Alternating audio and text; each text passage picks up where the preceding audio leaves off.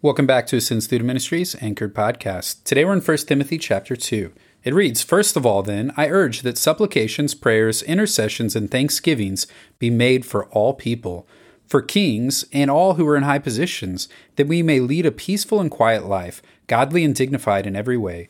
This is good, and it is pleasing in the sight of God our Savior, who desires all people to be saved and to come to the knowledge of the truth.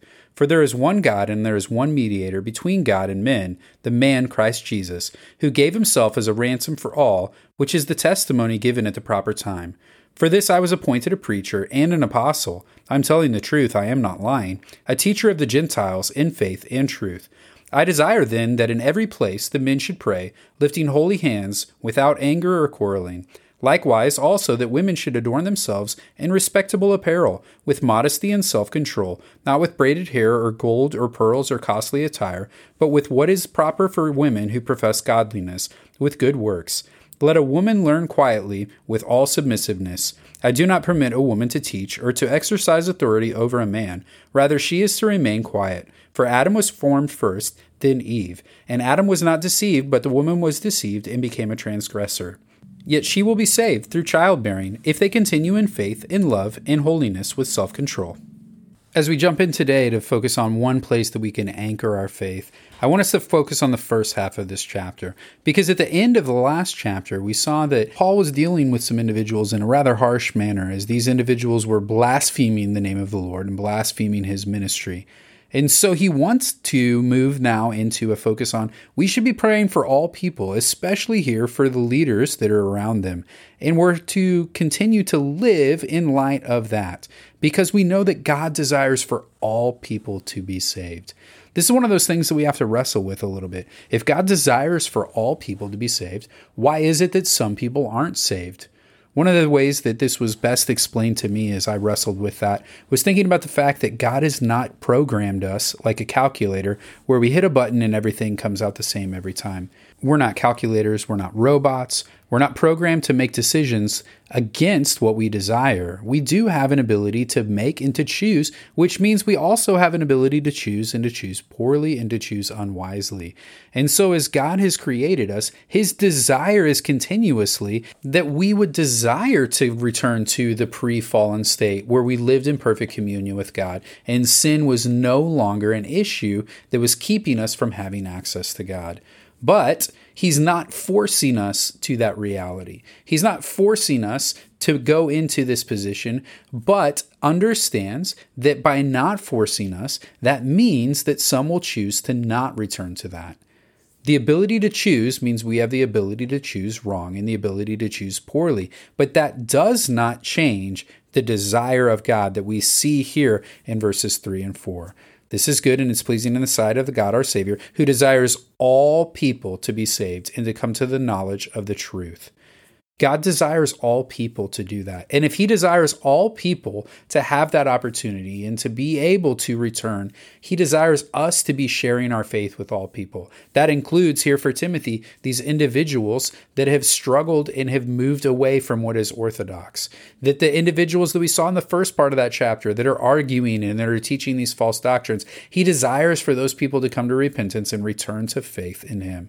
And so as we think about that today, this should be a great motivation for us in terms of living the gospel out wherever God has us. Whatever situation God has placed you in, he has done so as an opportunity for you to be an ambassador, for you to be a messenger of the gospel for him. That includes evangelizing, sharing your faith, but it also includes just living a godly life in the midst of those around you so that they can see and understand the difference that that takes. It means that your faith impacts every area of your life because that is an opportunity to draw these individuals to an understanding of the truth of the gospel. And so as we reflect on that today, hopefully that encourages you, one, that even the most lost person or the person that you say, God would never save this person, that God desires for that person to be returned to a right relationship. He desires that, and we would do well to reflect on the fact that God wants all individuals to understand where they stand before him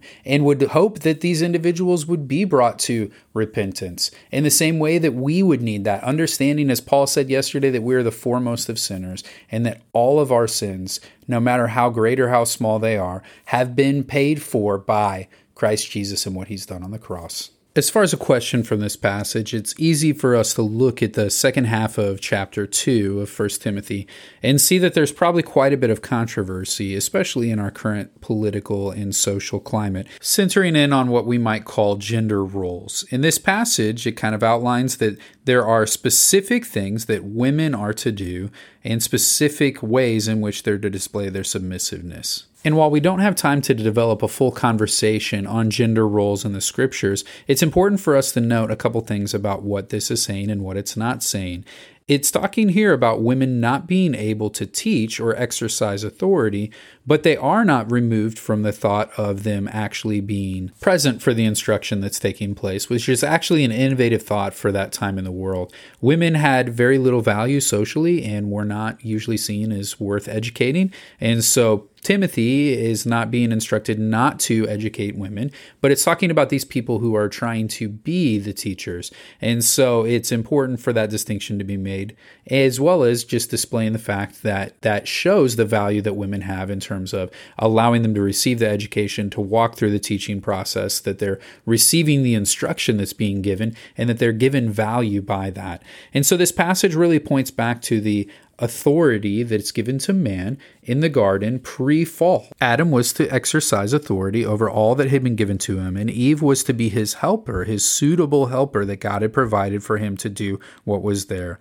And so as you walk through that and understanding that all of that was the purpose in the plan, the design and the order of God, even before sin enters the world, Paul draws on that and allows us to see the way in which God has designed man to be the leader and woman to be the helper in what's going on. And so, as I've said, that's not something that's super popular in our culture, as we talk about things like women's rights, as well as even just gender in general and the different discussions that are currently taking place on that.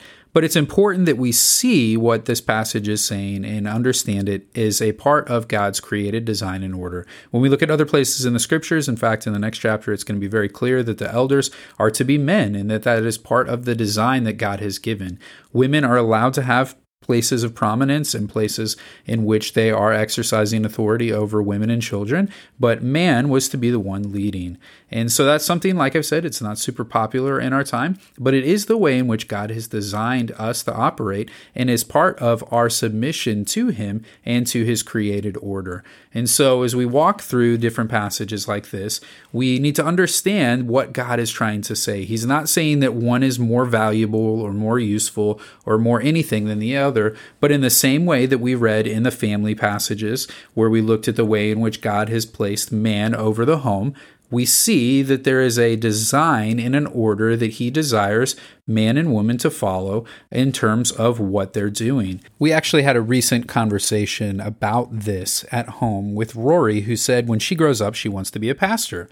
And so as she said that, we were able to talk about the fact that she's probably not going to be a pastor like Pastor Jeff is, or maybe like Daddy is, but that there are opportunities for her to serve and to lead in the church that she could do. She could be like Miss Lucy in kids ministry. She could be like Miss Ursula, who's in our soul care ministry. She could be like the many people that she sees on stage who are part of our worship ministry, who are helping to facilitate those different things. But that God has a plan for men to be the ones who are leading the church in terms of being those pastors and prominent teachers. And so it was interesting, just even in her mind, that she was thinking about that type of a thing. It was greatly encouraging to us as parents that, hey, she loves the church. She wants to be there. She wants to see how it's growing. She desires to serve there. And so we would never want to do something that is going to crush that desire or turn her away from that. But we did want to be honest with the fact that God has a specific created design and order that he's calling us to follow. And that would prohibit her from doing certain things in the same way that he prohibits us from doing other actions or activities because we are his children. And so being submissive to him means that we understand that as his sons and daughters, we live according to his plan. And so as much as a 5-year-old could understand that, I think she did, but it was just a good conversation for us in a way in which we could shepherd her through that process.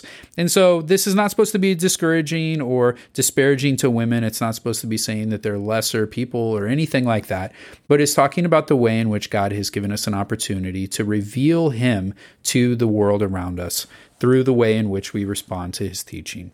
So as you reflect on that, maybe there are some other things that you want to dive into. If you want to have other discussions about the gender issues here, we can definitely do that. Love to talk with you about that. I'm sure there are many of our leaders in the church who would love to talk with you about that as well, giving you just some of the other things in terms of gender roles and other places like that we could come across in Scripture. It's just not one of those types of things that we're going to be able to cover everything about it here in our brief time together. But as you dive into the Scriptures, as you seek to answer the questions that God is placing on your heart, we pray that you would come to an understanding of what God's Word is saying, that you would be able to apply that to your life. You'd be able to encourage others that you live in community with those truths as well. Know today you are loved.